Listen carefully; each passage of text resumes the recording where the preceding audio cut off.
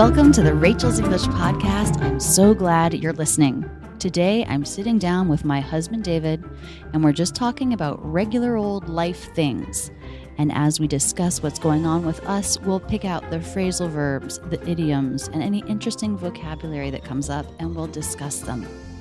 If you need help understanding what's being said, you can get a free copy of the transcript. Just visit rachelsenglish.com/podcast and look for this episode.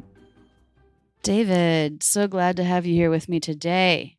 Good to be here. Going to ask you some questions, going to just see what phrasal verbs, idioms, interesting vocabulary pop up as we have an everyday casual conversation. Let's do it. Okay, let me start by asking you a question. Okay. Can you describe the most challenging job you've ever had?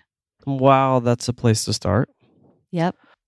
So, challenging and rewarding often go hand in hand. That's certainly the case for me with this job. This was working at a high school in North Philadelphia, and that area of the city is really economically depressed. There's a lot. What does that mean, economically depressed?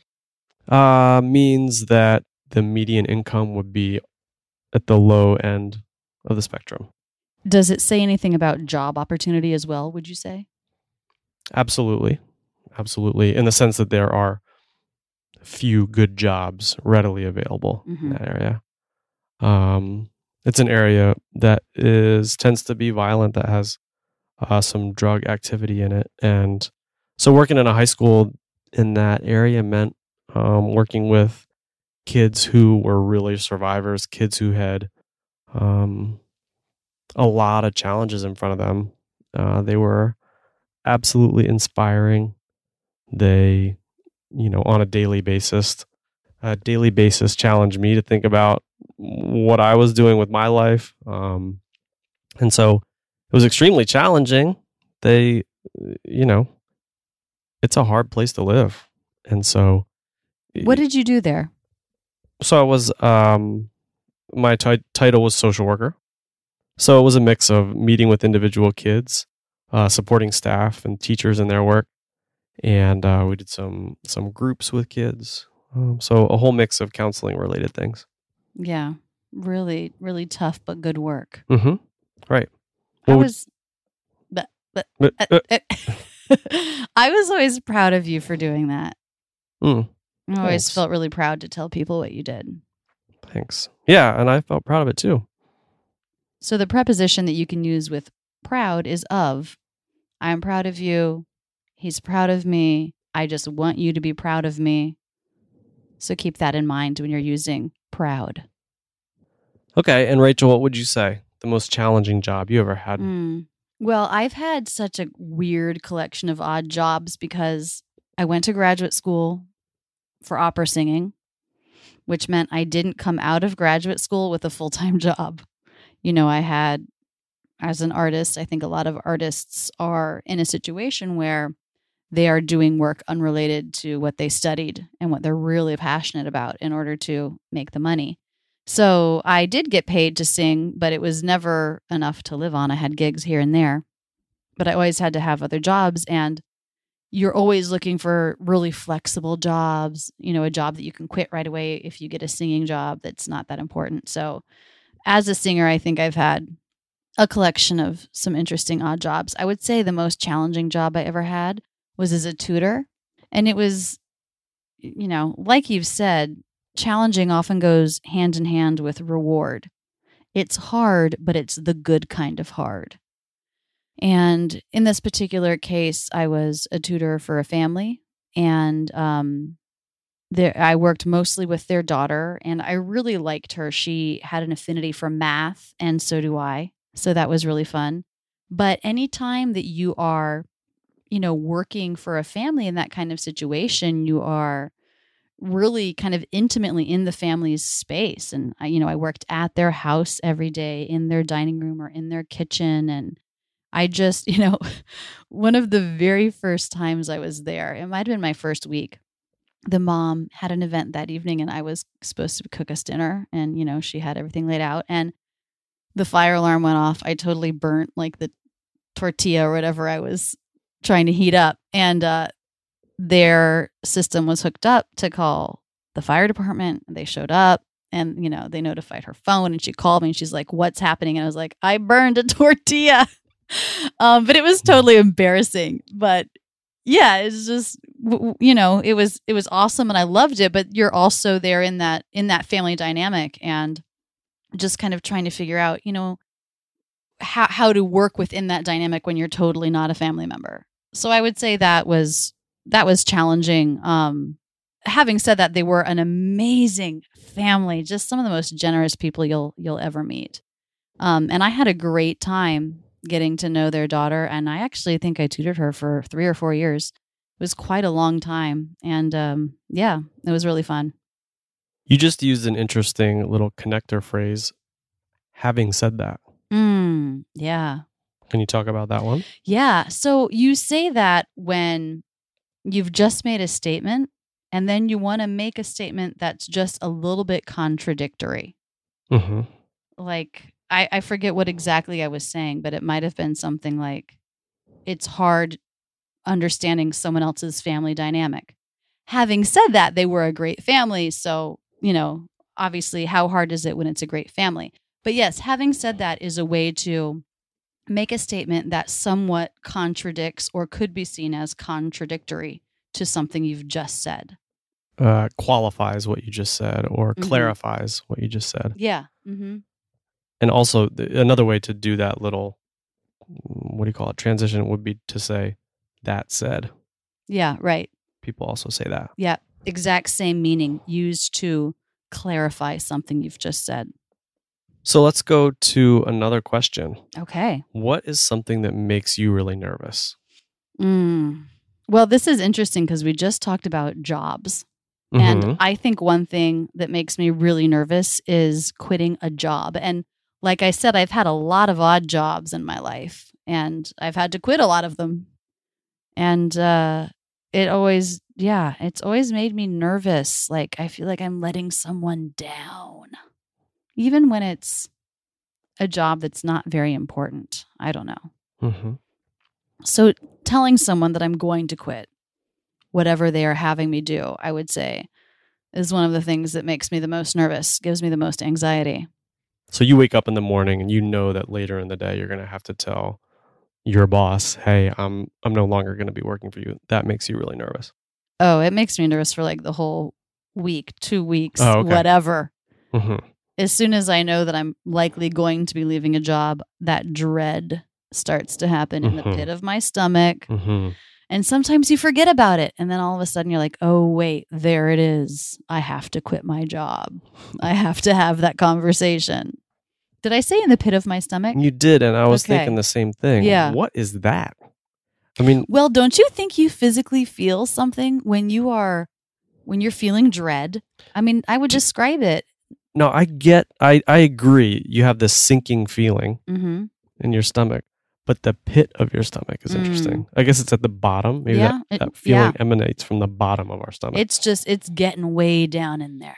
If you feel something in the pit of your stomach, it's not a good thing. It's an ominous, it's foreboding. You feel horrible about it, nervous about it, anxious about it. And actually, you used another phrase, sinking feeling. I have a sinking feeling. This is, again, what we would say when I'm pretty sure things are going wrong. Mm-hmm. Mm-hmm. Yeah. 2 great ways to talk about that feeling because, it's an emotional thought. It's a feeling, but then we do physically feel something. When you have a sinking feeling, you might feel something pressing down on your chest, or when you're dreading something, you feel something in your stomach. You might have a stomach ache. You feel it in the pit. I mean, it's something your mind is experiencing, but your body experiences it too. And actually, in my world, we know to talk with people about the fact that it's actually the opposite. Your body feels a feeling almost always or often before your mind labels it and before your brain identifies it as a feeling of dread. So you have the physical experience of the pit in your stomach. You have the physical sensation of that sinking feeling. And that actually, if you could do a time lapse camera of your brain and nervous system, the bodily feeling is a split second even before the emotion, because the emotion involves some higher level brain activity. I totally would have guessed the opposite. Right.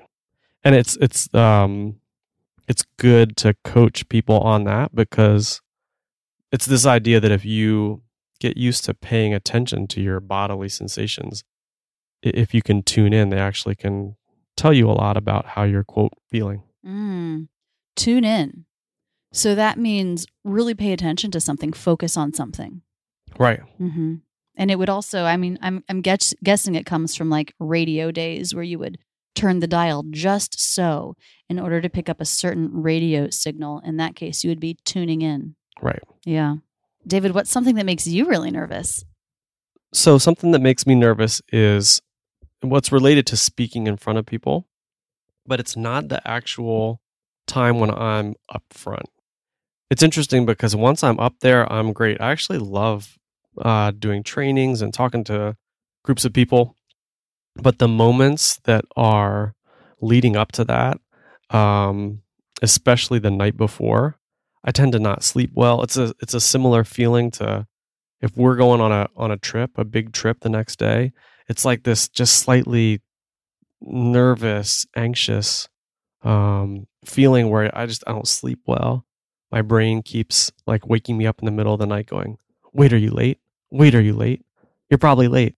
So I'll wake up a bunch of times that night and it's for no reason. I don't have anything to be nervous about, but I'm nervous. So it's funny because it's something you love, yet you get nervous thinking about it. Yeah. Yeah. That's interesting. Okay, let's talk personality. In American English, we have two different terms to describe two different kinds of personalities, an introvert and an extrovert. How would you define these two words, David? Yeah, so these words have become very much have bled into popular culture, and I think that they are used a lot of different ways, and I think often used slightly wrongly, but my definition is that someone is an introvert if when they need to recharge or regroup, center recharge. Themselves. What does this mean? Recharge? Yeah. That's what you do to your phone. Yeah, right. You recharge Plug your phone. Charge your phone. You know, when someone needs to rest and feel energized, or what collect would you say? Themselves, maybe figure out what's important to them. An introvert is someone who does that by themselves. Could you also say it's what makes someone feel at ease? An introvert feels at ease. Yeah, I think that's part of it. By themselves. I think that's part of it, though.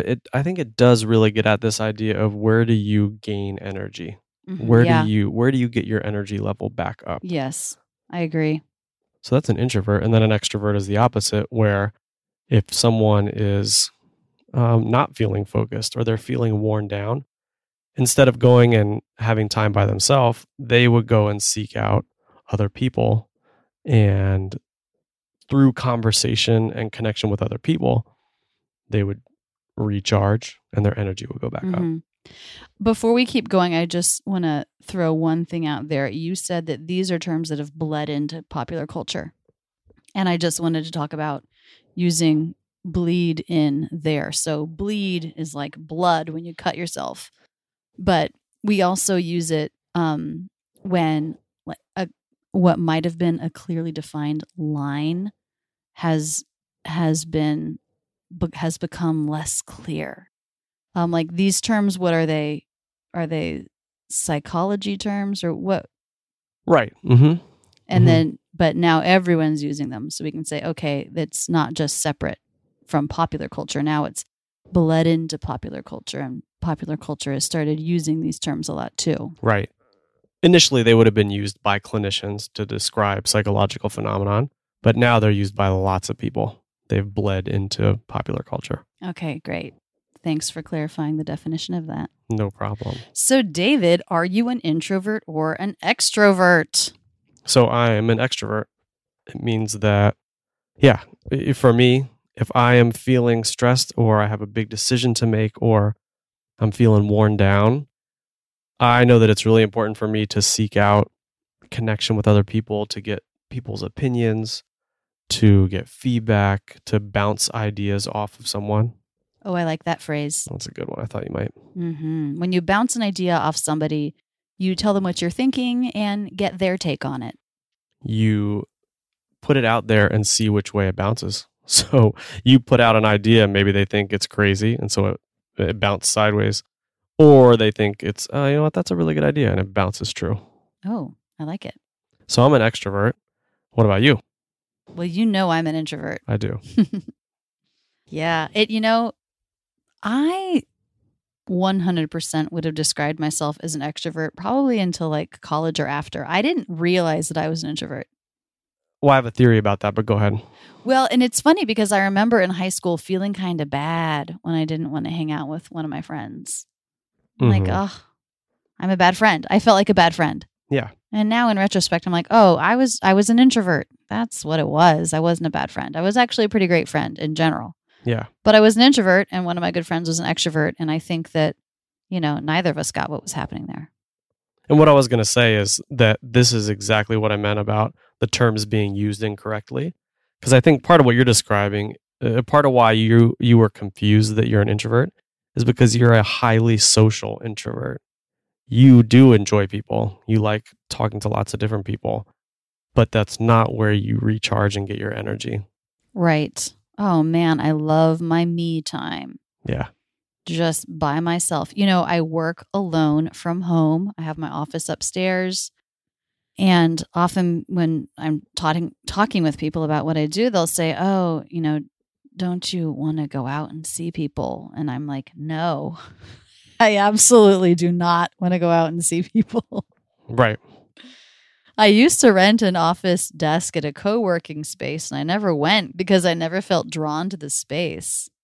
I mean, I think a lot of co-working spaces exist because there are so many people freelancing and working on their own. And it's a way to bring them together, and they feel this community and this, camaraderie with other people around. And I'd just rather be up in my office doing my thing. That's right. Co-working, that's a term that's pretty new, wouldn't you say, David? I mean, I don't think I ever heard that word before 5 years ago. And basically it means working next to somebody. So it's not someone you work with. It's not a coworker, but it's someone that you're working next to. Likely you are an independent person working on your own project, and you go to a space where you can co-work with other people, do your thing next to other people doing their thing. Mm-hmm. It's really quite the rage now, wouldn't you say? Yeah, I think it's extremely popular. There are places opening up all over Philly that are co-working spaces. Packed full of extroverts. Yeah.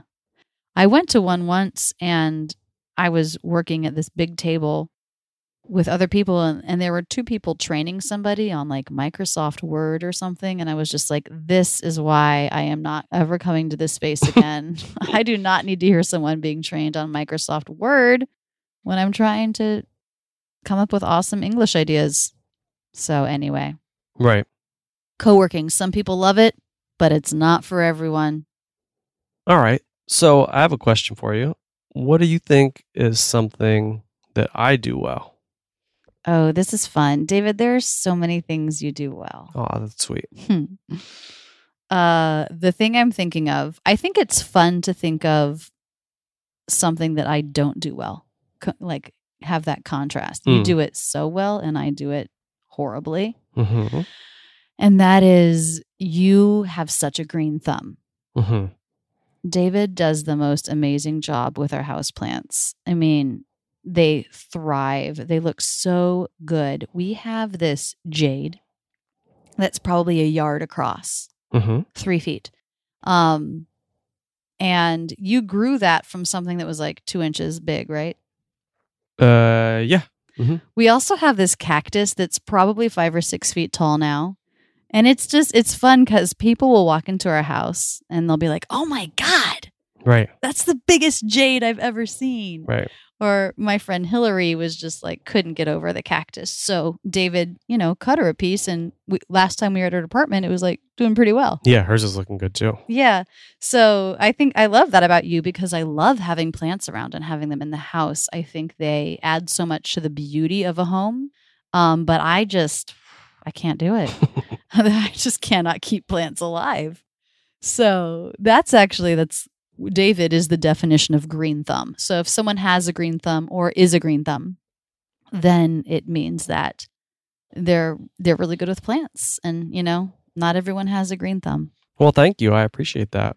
It's a lot of fun for me. There's something very therapeutic and just it feels good to pay attention to the plants and have them look nice.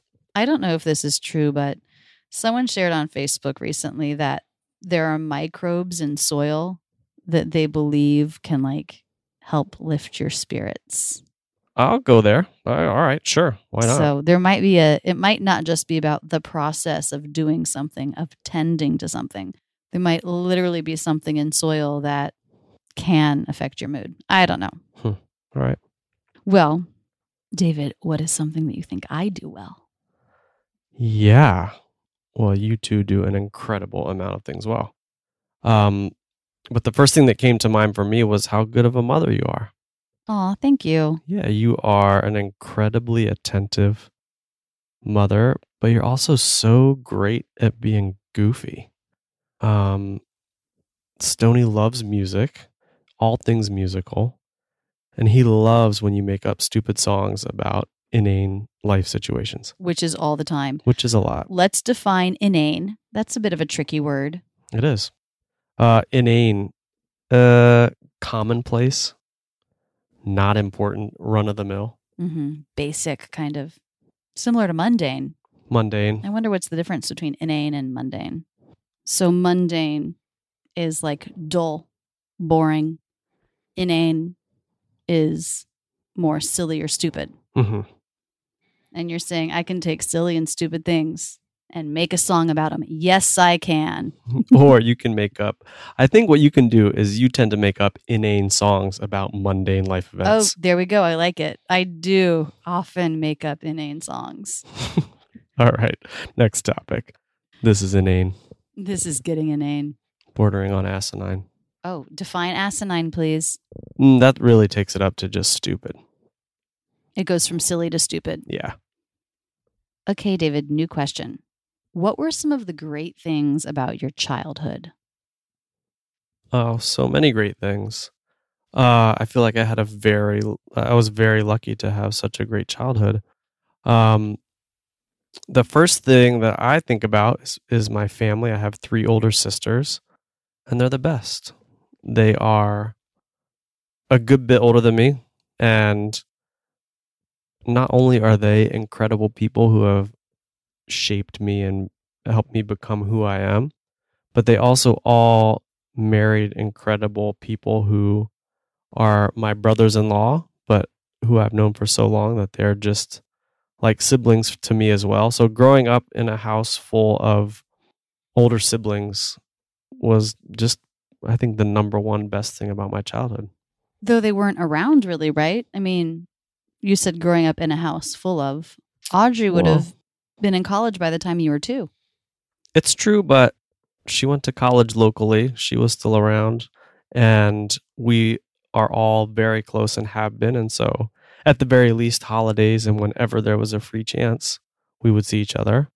But my youngest sister, she was 10. So, until I was 8, she was living at home, and that was pretty wonderful. There's a great picture of, she was in charge of you in the summers, right?